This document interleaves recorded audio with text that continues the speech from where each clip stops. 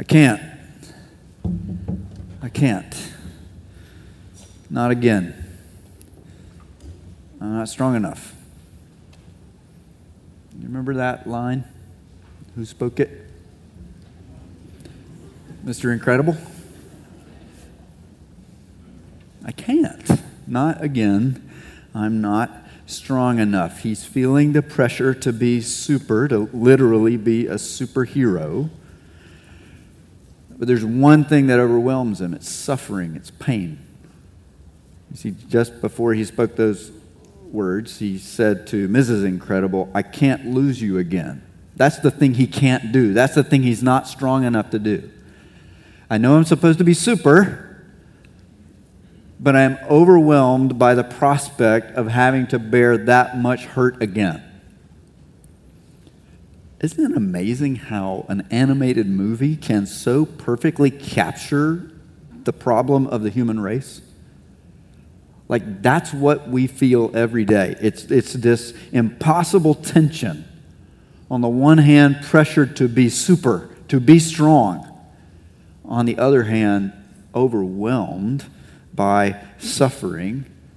And that problem is exactly the problem that the grace of Jesus is meant to solve. This morning we're going to read from 2 Corinthians chapter 12 because it was written for just this purpose. Leaders who have been pressured and have let themselves be shaped by that pressure to be super have moved into the ancient city of Corinth. The Apostle Paul is pushing back against this model of leadership. He even calls these new leaders super apostles in chapter 11, being a bit ironic. And he says they're not super apostles at all. They're preaching a different Jesus. They're preaching a different gospel. Their Jesus is one who never had to suffer. Their Jesus has no crucifixion about him. He's all about resurrection and power and glory and strength and no weakness and no suffering and no sorrow. That's a different Jesus.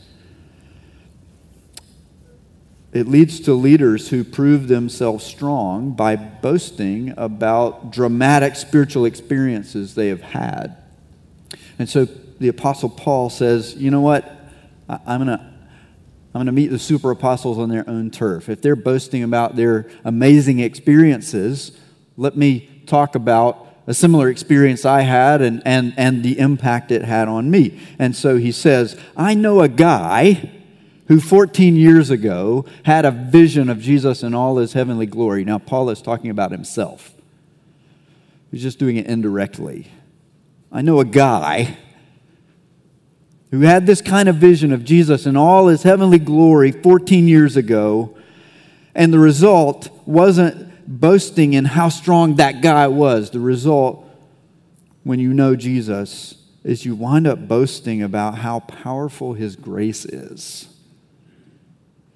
How powerful his grace is to meet us in that impossible tension of feeling pressured to be strong and yet knowing our own weakness. What does it mean to boast in the grace of Jesus? That's where we'll pick up the story as Jim comes to read for us.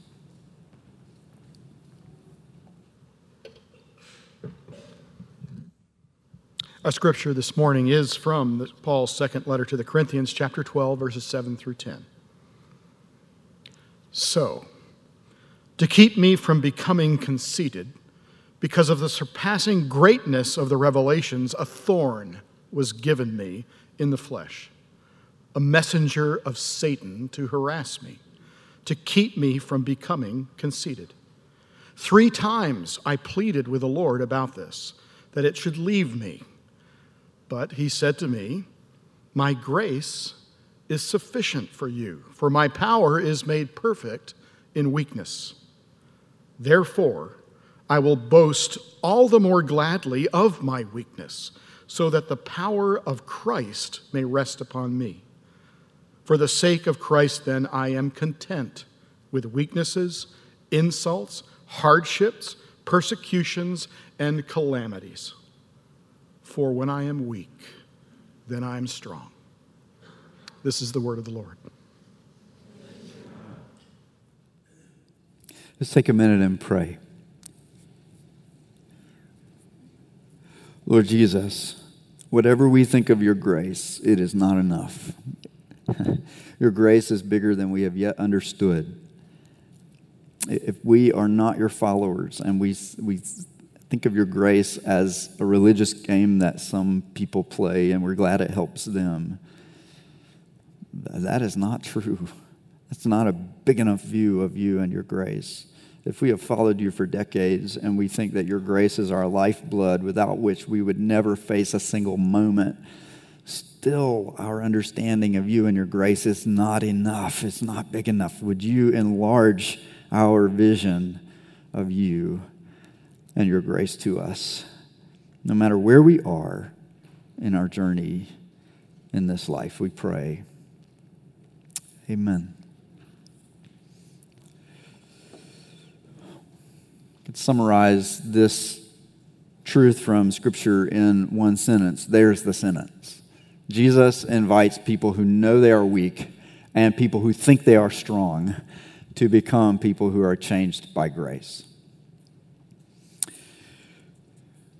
Some of you are going, but wait, Jim read about the Apostle Paul having a thorn in his flesh, and this doesn't say anything about it. And can we talk about that? Because that is like one of the great mysteries of interpreting the New Testament. Like if you were to make this sort of list of questions that like somebody who's gone to church for a long time and they know the Bible, and like if I could ask Jesus the answer to any question, this would be somewhere in my top 10. Like what was Paul's thorn in the flesh? Now, if you don't know the Bible and you're new to Christianity and you're like, what? Why is that such a big deal? I don't know why it's a big deal. Everybody wants to know the answer, right? You go to St. Louis, everybody wants to know exactly how tall the arch is. Yeah, you come to Atlanta, people want to know, what's the formula for Coke? You read the New Testament, people want to know, what was the thorn? I'm not sure why. Well, okay. Just to satisfy your curiosity a little bit, first, let's recognize that Scripture doesn't say much about the thorn itself. It says more about its purpose and its impact. Its purpose, Paul says twice, was to keep me from becoming conceited. We tend not to be as interested in that part of the story. What does it mean to not be conceited? And the impact was, I wound up trusting the grace of Jesus more. Now, the main interpretations over the years of what this thorn was fall into two primary categories. Either, a physical ailment. Some people say some kind of head injury or eye problem, or maybe some intestinal issue. And then the other broad camp is that the thorn in the flesh was this constant experience of opposition. People like the super apostles in Corinth, constantly undoing the work that Paul was doing, traveling the world, starting churches built around Jesus and trusting Him, and then constantly being followed up by false teachers who were saying, let's trust Jesus plus something else, because Paul is a fraudulent leader and his message is a JV message. He gives you half the truth. He tells you have to trust Jesus and His grace, and we're here to tell you Jesus and His grace are great, but you have to supplement them with something else. And constantly Paul is dealing with that. Now, the second camp is right, and I can't tell you why I know that because it would take too many hours, but I'm strongly in that camp. It's not the main focus of what we're meant to take away from these words. What's the main focus? The main focus, reflecting InTown's mission statement, has to do with becoming a people who are changed by grace. We've said last week, and we'll keep saying again, God's calling for InTown, the reason why we exist, is to see people changed by grace and known in community and sent to restore. We're going to unpack that over the next several weeks. Today we're unpacking what does it mean to be changed by grace. Well, that calling to see people changed by grace is rooted in a promise. People can actually be changed by grace. How do we know that? Why? Well, because of what we said earlier. Jesus invites all kinds of people to be changed by his grace. People who know they're weak, people who think they are strong, and people who live in some confused middle, depending on what day of the week it is, whether I know myself to be weak or strong. Let's start here. Jesus invites us to become people who are changed by grace. What is grace? We can't just throw that word around like it's some magic mantra.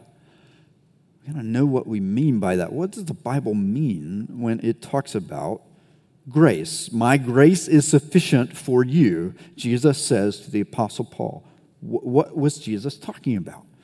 I'll define it this way. Grace is God's action. It's something God does of lavishing infinite love on disqualified people.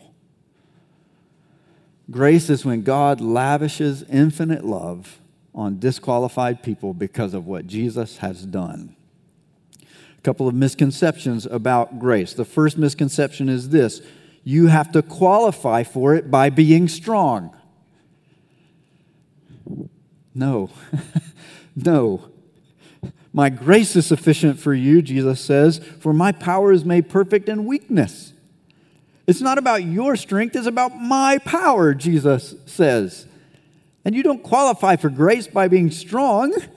You simply receive it in weakness. In races in the Olympics, right? This is how it works. You qualify for the next race by showing in the previous race that you're strong enough. Right? There are heats, and if you win your heat, if your finish is strong in the semifinal heat, then you advance to the finals. You qualify for the finals. Or if it's a marathon, you qualify by running a marathon in your national trials. And if you're strong enough at that level, then you qualify for the real thing. And sometimes we think of the grace of Jesus as being like that. Oh, strong people show that they deserve it, that they're worthy of it. You have to qualify for it. The truth is, we're all disqualified. The moment you try to be strong enough, the moment you try to show that I don't need grace to be sufficient because I am self-sufficient, you have disqualified yourself from the race of knowing God and his mercy. The moment you try to qualify, you actually disqualify yourself. It's not that I'm on the track and I'm not running very fast. It's that I left the start line before the gun went off, and now I don't even get to finish the race. I have disqualified myself. The moment I stand before God and say, thanks for the offer, but I'm okay. I got this. I know I feel weak, but I can overcome it. Why would I need you? Why would I? Thanks, Jesus, for the offer of grace. When I clean myself up a bit, I'll get back to you. Let me go practice a few more laps around the track, and then I'll run your race. No, that kind of self-sufficiency is the way we disqualify ourselves. And the story of the Bible says at the end of it all, every member of the human race, we disqualified ourselves. There's only one person left on the track. There's only Jesus. And if there's going to be a victory in this world, Jesus will have to win it. And if I am going to have a share in that victory, and you're going to have a share in that victory, somehow Jesus is going to have to let us be on his team. That's faith, by the way. The Bible describes that process of coming to a place to say, I want the victory that you have won, Jesus. I want to be on your team. I disqualified myself, but please, would you let me share in your victory anyway? That's misconception number one about grace. That somehow It has to do with qualifying by being strong. The second is that grace is a nice spiritual idea, but it doesn't produce results in the real world. I don't know if you've had this thought very much, but I heard it a lot when I was teaching people how to preach in seminaries. We would talk a lot about the need to constantly point people back to God's grace and its power. And whether it was from first-year students or people who have been preaching for 25 years, oftentimes the conversation would get around to someone saying, yeah, this is great, but when you need to raise money for a building campaign, you got to motivate people by something other than grace, right? Grace is not going to put money in the bank. When you need volunteers for the nursery, you better motivate people by guilt, right? Or if the other church across town is outperforming you, you might need to motivate people by a sense of pride. We got it. We can outperform them. Because the assumption is, hey, grace sounds like a great idea. I mean, it's in the Bible and all. And I mean, Jesus says, my grace is sufficient. But he wasn't talking about real stuff. He was talking about spiritual stuff. Really? The grace that Jesus offers us, when the God of all the universe takes on flesh and blood and he comes into our world and he says, I want to lavish infinite love on you, that has power to change us in very real ways. Let's unpack it a little bit and dig a bit deeper. What kind of grace is offered to weak people? Well, let's notice that grace is for people who are overwhelmed by real-world weaknesses. Tell me if this sounds familiar. Rejection. Someone saying to you, you're not enough. You ain't all that. I used to like you, but I'm done with you. I wanted to marry you, but now I don't.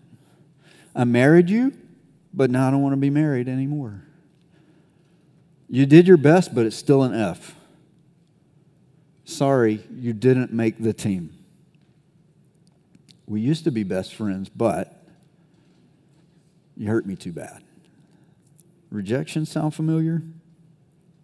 Anxiety sound familiar? That's what the Apostle Paul was going through, right?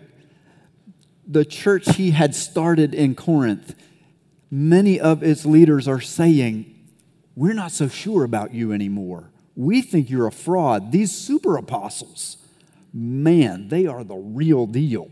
Sorry, Paul. Thanks, spiritual dad, but we found a new dad. And what does that lead to?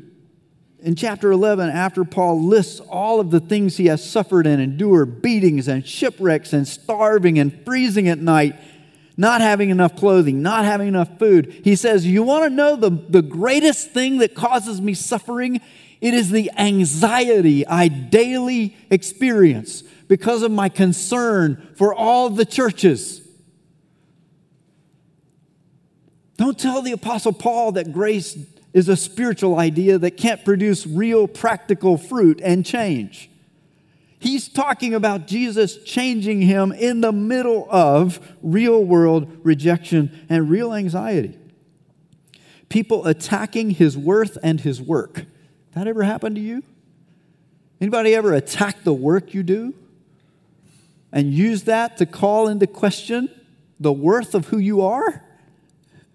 That's what's happening in the background. That's why the Apostle Paul is talking about this. He is saying, these super leaders have come to town saying, just the latest in a process that lasted over 10 years. He says, 14 years ago, I had this great vision of Jesus, and Jesus was getting me ready for a thorn that would go into my flesh and it would never come out. And I begged him, Jesus, please take it out, take it out, take it out. 3 times I pleaded with the Lord, take this away. And the Lord said to me, it's going to stay there so that you will learn to trust my grace and so that you will not become arrogant and conceited. Over 10 years, Paul has experienced these kinds of attacks of people saying,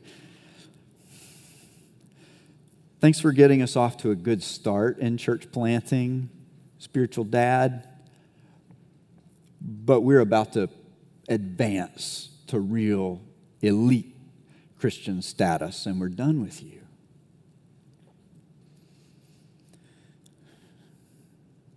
He's doing all this under a constant pressure to compromise, weariness, discouragement.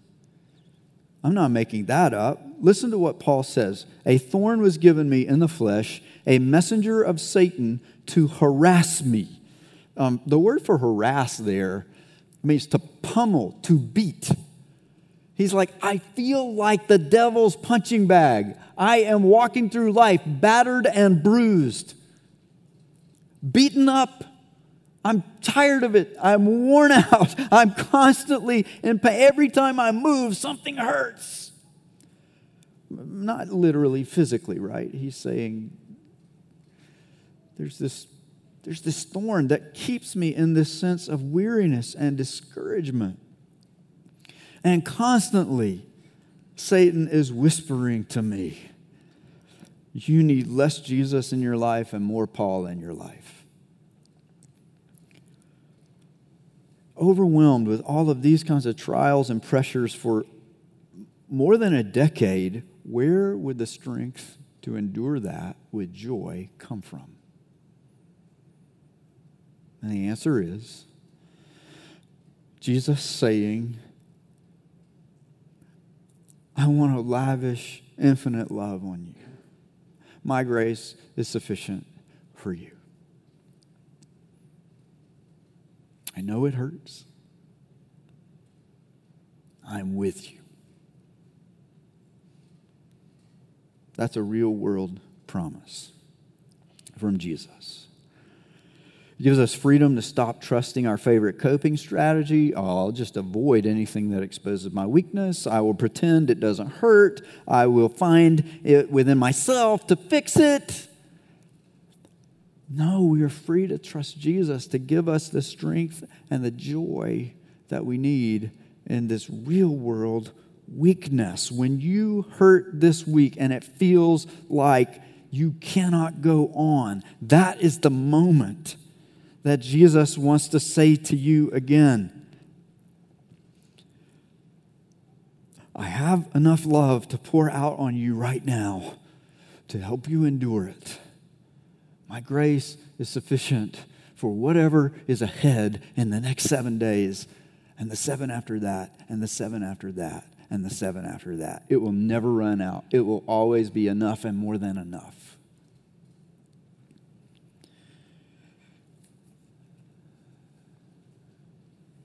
That's grace for people who know they're weak. How about grace for people who think they're strong?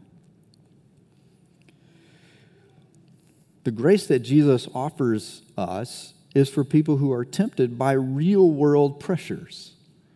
Again, making the case that we can't just sweep the grace of Jesus under the rug as something spiritual that doesn't really affect day-to-day life. We can be changed for real life in real ways when Jesus looks down from his heavenly throne and says, I want to pour out infinite love on you, even though you have never given me a reason to.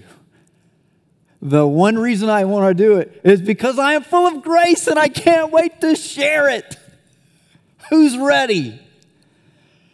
That lands in the context of real world weakness, but also in the context of real world temptation to be strong. Jesus has the power to give strong people faith in him rather than faith in ourselves.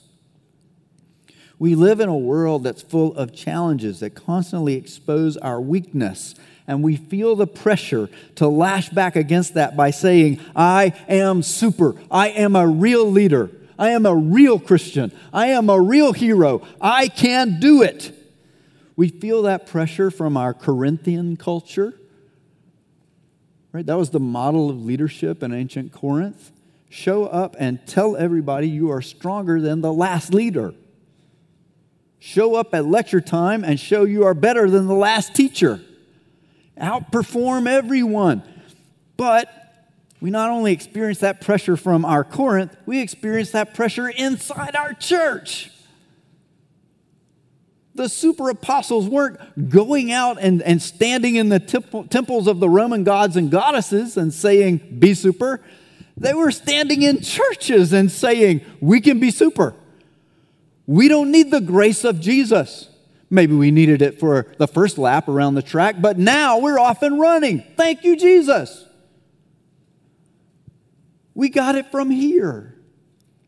Why do we constantly feel that pressure from our culture and inside the church? The answer is it comes from inside the human heart. Any place that you take me, this will go there with me. This temptation to show I am strong. A heart distorted by sin, distorted by a love of self more than love of God. So that the natural reflex of my heart and yours becomes, I do not need grace to be sufficient because I am self-sufficient.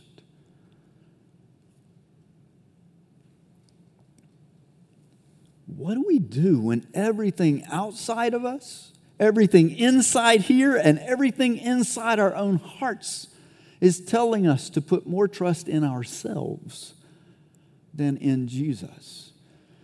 We need to be radically transformed by the grace of Jesus so that we could have the courage to say, Jesus, you're right, I am not strong.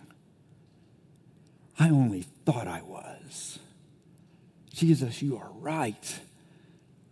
Every time I'm tempted to respond to crisis by having more of self and less of you in my life, that's a reminder that I am not strong and I need your grace. Jesus, every time I respond to temptation by saying, I need more of my own desire in my life to be satisfied and less of the will of Jesus for my life to be satisfied, that's a reminder I'm not strong.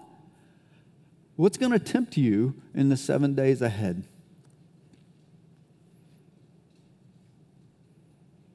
Are you going to be tempted to downplay your grouchiness toward everyone as I just didn't get enough sleep?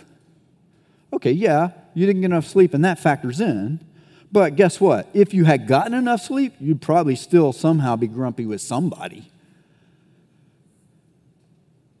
Are you going to be tempted this week to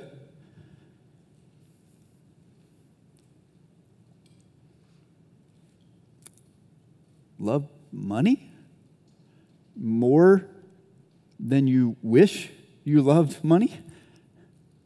Look, I'm not even asking for a high standard here. I'm not saying love money more than God thinks you should. Let's set the bar lower. Love money more than you think you should. You will be tempted this week to love money at such a level that if you gave anybody an honest answer about it, you would be ashamed. Will you be tempted this week to double click on an image, a video, something that you shouldn't, you know you shouldn't. You know you've taken vows saying you wouldn't, but you're going to anyway? I don't care if it's a kitten video. If there's that impulse in us that says, nope, this is my time. I will spend it how I want. I will do with it what I want. I don't have to tell anybody else about it. This is just me in the privacy of my own space and time. And Jesus, go away for a minute. This is my time. Whatever your temptation is in the next week, Jesus is saying to you right now, I can give you real strength. Infinite love has a way of changing people. And if you will slow down long enough to let me tell you that you can't, you are not strong enough, and I will meet you there.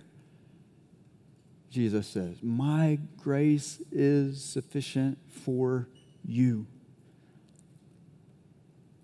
And I will make my power come to full expression in this world through your weakness.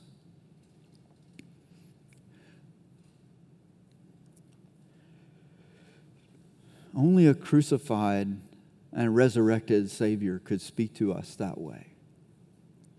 If he weren't crucified, I don't think I would want to hear him talk about weakness. What do you know about weakness, Jesus? You've always lived in heaven where everything's perfect. And if you weren't a resurrected Savior, I don't know that I'd want to hear him talking about power. You're dead in a tomb. You were humiliated and executed by actually powerful people. So thank you for the pep talk, but it's worthless. But Jesus is not either of those caricatures. He is a crucified and resurrected Savior. When he speaks to us about weakness, he knows more than we do what he is talking about.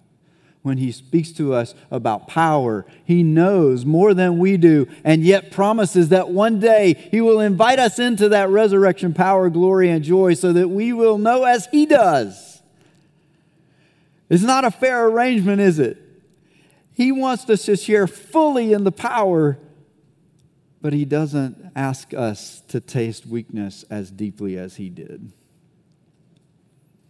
That's grace. That's grace. Infinite love lavished on people who don't deserve it. What happens to people like that? We get changed. And we want other people to experience the same kind of change that Jesus has worked in our lives. We have heard the sweetness, and we want others to hear the sweetness of Jesus saying, I know you can't. I know you're not strong enough. But my grace is sufficient for you. My power is made perfect in weakness.